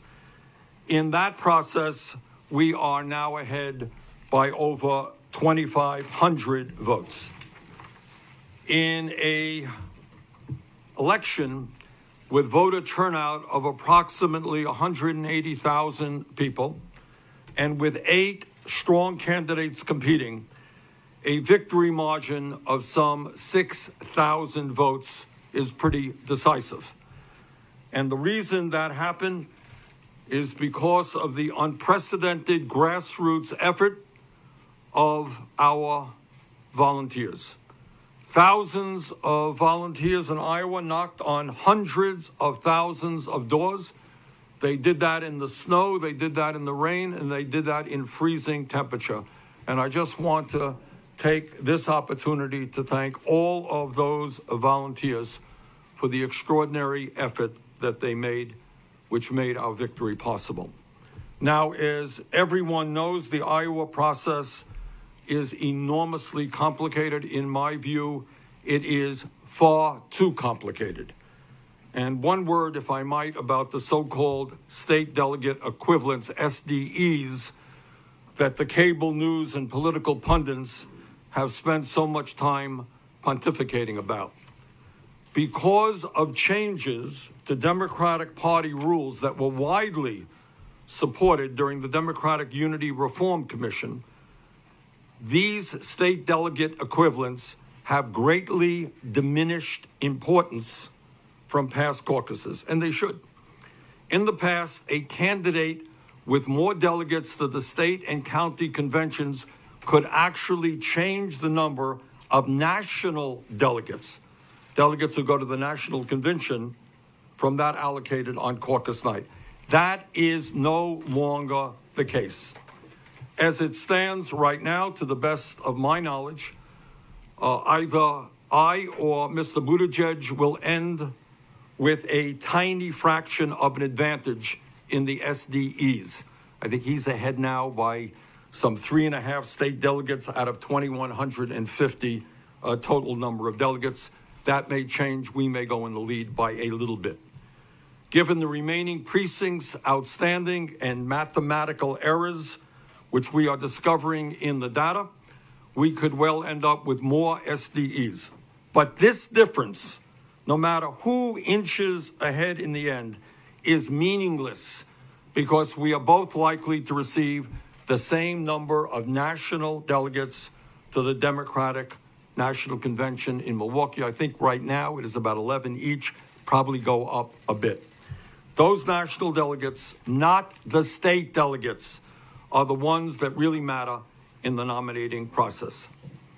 And now that Iowa is hopefully finally behind us, let me take this opportunity to thank the thousands of volunteers here in New Hampshire who are out today on the streets in rain and snow, knocking on doors, making the phone calls that have to be made, using social media in order to help us win here in Iowa. Last point that I want to make is I have been asked over and over again why I believe that we are the campaign to defeat Donald Trump. And let me tell you why that is the case. At the end of the day, in order to defeat Donald Trump, who will be a very formidable opponent, we are going to need an unprecedented grassroots movement of folks who are prepared to knock on doors and do all of the things that our supporters did in Iowa, and they're doing right here in New Hampshire, and they're doing right now in California, and in Nevada and South Carolina, and all across this country. Our campaign is, I believe, the campaign that is putting together a multi-generational, multi-racial process in which we are bringing people together around an agenda that is speaking to the working families of this country. We're not out raising huge sums of money for millionaires and billionaires. We have an agenda that is going to take on the millionaires and the billionaires. We have an agenda which is going to deal with income and wealth inequality. We have an agenda which is going to raise wages for the working families of this country. An agenda which says, finally, after 100 years of talk, now is the time to do what every other major country on earth is doing, and that is to guarantee health care to all people as a human right. So I think we have the grassroots movement that wins. We have the agenda that wins. I'm confident that we're going to do really well here in New Hampshire, having won Iowa. We're going to do very well in Nevada. I think we're going to do a lot better than people think in South Carolina. I think we've got a good shot to win California. And bottom line, I believe that we are well positioned to win the Democratic nomination and to defeat the most dangerous president in the modern history of this country. Thank you all very much. Senator Sanders, Mayor Yeah, CBS. What's up with CBS? Then we'll go on.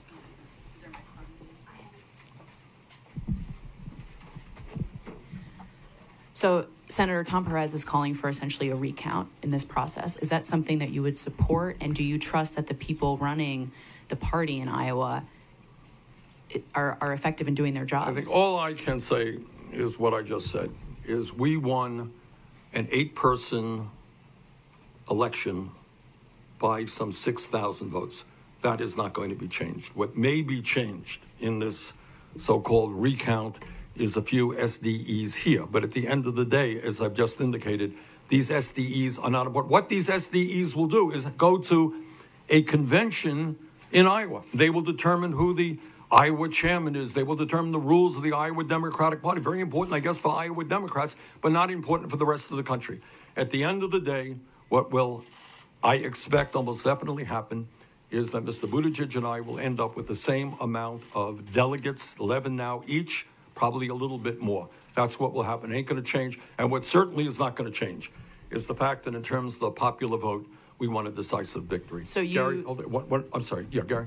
So, Senator, there's been a lot of accounting issues and a lot of issues with the Iowa Democratic Party. How should people respond to this? Should they trust the Iowa Democratic Party here? I think what you should trust are two things. Number one, and I really do feel bad for the people of Iowa, because I've been all over the state, as you well know. We have held, I think, 120 rallies and town meetings, and these are serious people who are trying to do the best they can in determining who the best candidate for president is. And I think what has happened with the Iowa Democratic Party is an outrage, that they were that unprepared, that they put forth such a complicated process, relied on untested technology. And also, to be honest with you, they have relied on thousands of volunteers, good people, who have to get up and go to work the next day, all right, to do what is enormously complicated. And I think there is very little doubt that what happened on Monday night, that type of process, that complicated process, that is never, ever, I don't think, going to happen again. Yeah. Senator Sanders, Mayor Pete's been declaring a win for days now. Why should people believe your victory speech over his? Because I got 6,000 more votes. And from where I come, when you get 6,000 more votes, that's generally regarded to be the winner. Yes. Senator, a huge part of the recount is from the satellite caucuses, which you were doing very well in. Are you worried about, why this recount was called specifically with those votes in mind? No, I don't think it's just going to be. I just learned about this a few minutes ago, but I think if they're going to do this recount, it'll be for every precinct in the state. And look, in terms of the satellite caucuses, the purpose of the satellite caucus, which is a good purpose. One of the problems that you have with a caucus, it takes place at 7 o'clock in the evening. Well, what happens if you're a working person? What happens if you're a mom who has 2 kids and you can't come out to a caucus? And what I think the Iowa Democratic Party tried to do correctly is to say, okay, if you can't come out, if you're a student in a night class, we will provide you an opportunity to vote. And most of the people I think who voted are working class people, and you're right. We did very, very well in those satellite caucuses, and I'm proud of that victory there. Okay, yeah. How are you? Joe Biden said yesterday that Donald Trump is desperate to pin the socialist label on our party. why are you so certain that your own self-identification as a democratic socialist won't have serious blowback in November? Let me tell my good friend Joe that when we're dealing with somebody like Donald Trump who lies all of the time, he will pin any label that he wants on any candidate. It doesn't really matter. But I think the agenda that we have is the agenda that speaks to the working families of this country. And let me tell you something else. We will expose Trump not only for the liar, pathological liar that he is, but for the fraud that is, total fraud.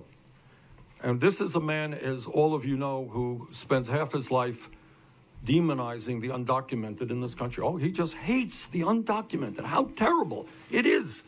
And yet, as a private businessman, he hired, quite knowledgeably, hundreds and hundreds of undocumented workers in his resorts and in construction projects so he could save money. This is a guy who says, oh, I hate outsourcing. We got to make sure that corporations create jobs here in the United States, not go to cheap labor countries abroad. This is a businessman who manufactured his products in low-wage countries abroad, in Turkey, in China, and in other low-wage countries. He is a fraud. He is a liar, and we will expose him for what he is. This is a man who, during his campaign, he said, my tax plan, is going to not benefit the wealthy. It's going to benefit working families. 83% of the benefits of his tax plan have gone to the top 1% over a 10-year period, and we end up with the absurdity of companies like Amazon, which made $10 billion in profit last year not paying a nickel in federal income taxes. So we will have an opportunity during this campaign to expose Trump not only as a liar, but as a fraud. Yes, ma'am. Thank you, Senator Sanders. So Michael Bloomberg is skipping the early states. There'll be a debate tomorrow night.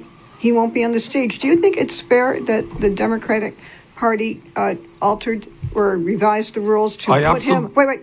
Let me at least put the question all the way out. Just to give you the answer. Even though I think you know where I'm going. You know where I'm going. Okay. Do you think it's fair that the rules are now allowing Michael Bloomberg to come in? And I'm looking at you as I see your slogan there, Bernie, not the billionaire. So could you comment also on the rules? Billionaires. Do we have an S at the end of that? You have an S. All right. So could you comment not only on the debate, but on the even more money that Bloomberg is putting in the contest? Thank you. Thank you for the question. And I knew what the question is. I was going to answer it the same way. You got to make sure, though. Okay. No, I think it is an outrage. Look, rules are rules. And people like Julian Castro played by the rules, campaigned really hard. Cory Booker played by the rules. Tulsi Gabbard played by the rules. Andrew Yang played by the rules. They were here in New Hampshire.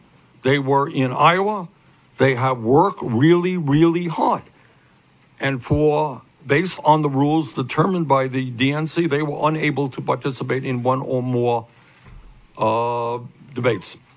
And now suddenly, a guy comes in who does not campaign one bit in Iowa, New Hampshire. He's not on the ballot, I guess, in Nevada or South Carolina. But he's worth $55 billion. And I guess if you're worth $55 billion, you can get the rules changed for a debate. So to answer your question, I think that is an absolute outrage and really unfair. And I say this because these other guys are my friends, the people like Cory Booker or Julian Castro or Tulsi Gabbard, who work really, really hard. They were excluded, but they're not multi-billionaires. That's wrong. Senator, yeah. Two questions. Well, we'll see how the first one goes. A lot of Democrats are going to hear what you're saying this morning, members who are actually, or people who actually are members of the Democratic Party, and will say, why not wait? Why not let Iowa finish counting first before declaring victory? Aren't you confusing the process by doing so? Well, I would hope, given the fact that we have waited 3 days, and now there is the talk of another recount, maybe we might want the decisions of the Iowa caucus before the November election. But I think what is very clear, 2 points. What is not going to change is that we won a very significant victory in the popular vote. We won a very significant victory in the realignment vote. And if you go out on the streets to New Hampshire, you go to Vermont, and you ask people, how do you determine who wins an election? Well, from where I come and from and where everybody else comes from, the person who gets the most votes wins. We got the most votes. And as I said before, and I got to say this to my friends in the media, is you guys have been putting too much emphasis on these SDEs. There's a confusion that SDEs will determine the number of national delegates. National delegates are important. SDEs do not determine. They determine who the party chair is, the rules of the Iowa Democratic Party. So as I said earlier, I think in terms of, the basic question, coming out of Iowa, how many delegates do we have? How many delegates does Elizabeth? How many does Buttigieg? That is not determined by these SDEs. So I think it is fair to say that, we won the caucus. And was there something specific, you talk about a multiracial grassroots movement in Iowa. Was there something specific you did in Iowa, either targeting certain community or a certain part of the state, that you anticipate doing again down the road in the other states? Look, the whole thrust of what our campaign is about is to understand that in America we have one of the lowest voter turnouts of any major country on earth. That's what we do. And the reason for that are manyfold. One of them is that a whole lot of working class people here in New Hampshire, Vermont, all over this country, they're working 2 or 3 jobs. They can't afford childcare. They're spending half of their income in housing. They can't afford to send their kids to college. And they are saying, who is concerned about me? I turn on the TV and I hear all this blabber. Is anybody worrying about me and that I'm going to retire at 65 and I don't have anything in the bank for retirement? Anyone worried about me? Or is it just the billionaires and the wealthy who determine what goes on in Washington? And a lot of those people say it's all nonsense. We're not going to vote. Why do I want to waste my vote? The whole system is so corrupt. And the essence of our campaign is to talk to those people, to knock on those doors. The doors of black voters and white voters and Latino voters and Asian American and Latin and Native American voters to say, you know what? If we all stand together, we can take on the billionaire class, which now dominates what goes on in Washington, both politically and from an economic perspective. We can create an economy and a government that works for all of us. Okay. Yes, ma'am. Hi, based on these inconsistencies that we're seeing in the results, and because this is the first time that we've had the popular vote results, does this make you question the results of the 2016 Iowa caucuses? And do you think that there should be a caucus system at all? That's a good question. I don't want to revisit 2016. All I can say is you're right. We fought for, by the way, the fact that we now have clear results of the popular vote is something that we fought for. That did not exist in 2016. Now, I can't give you a definitive answer as to what happened in 2016. I don't know. I don't think anybody knows. It turned out that in 2016, I think Secretary Clinton got 1 or 2 more delegates than we got in the state process. There is some supposition that we actually won the popular vote. I can't say that definitively. I can say definitively that in 2020, we did win the popular vote. And I want to reiterate to you, so we're clear. You got 180,000 people voting. When you got 8 candidates, when you win the popular vote by 6,000 votes, that is a pretty good victory. Yes.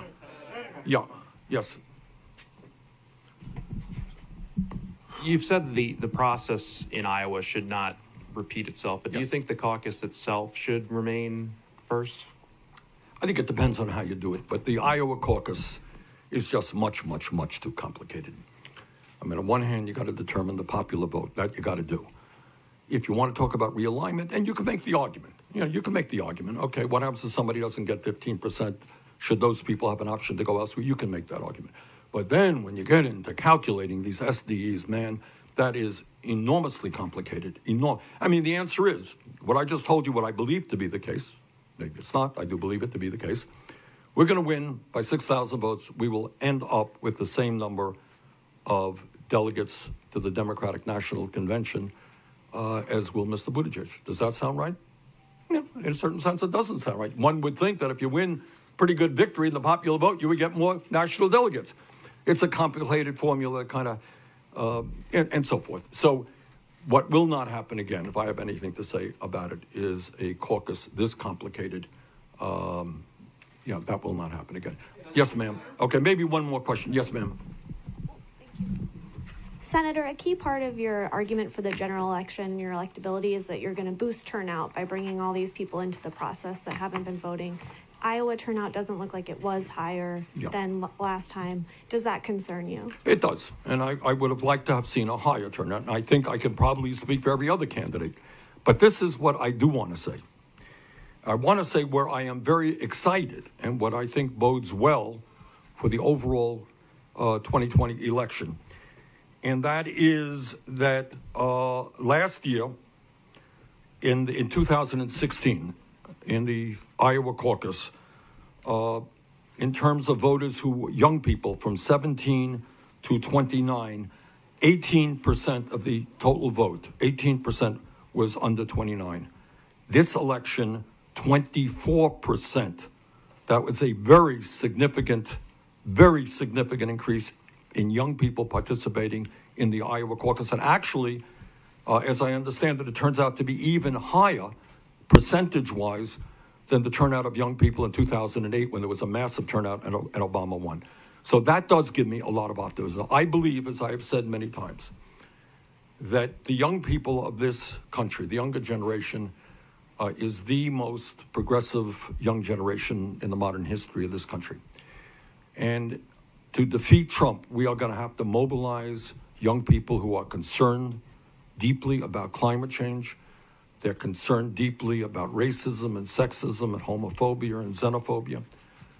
They are concerned and very worried about the kind of student debt that they are carrying. They're worried about the cost of housing.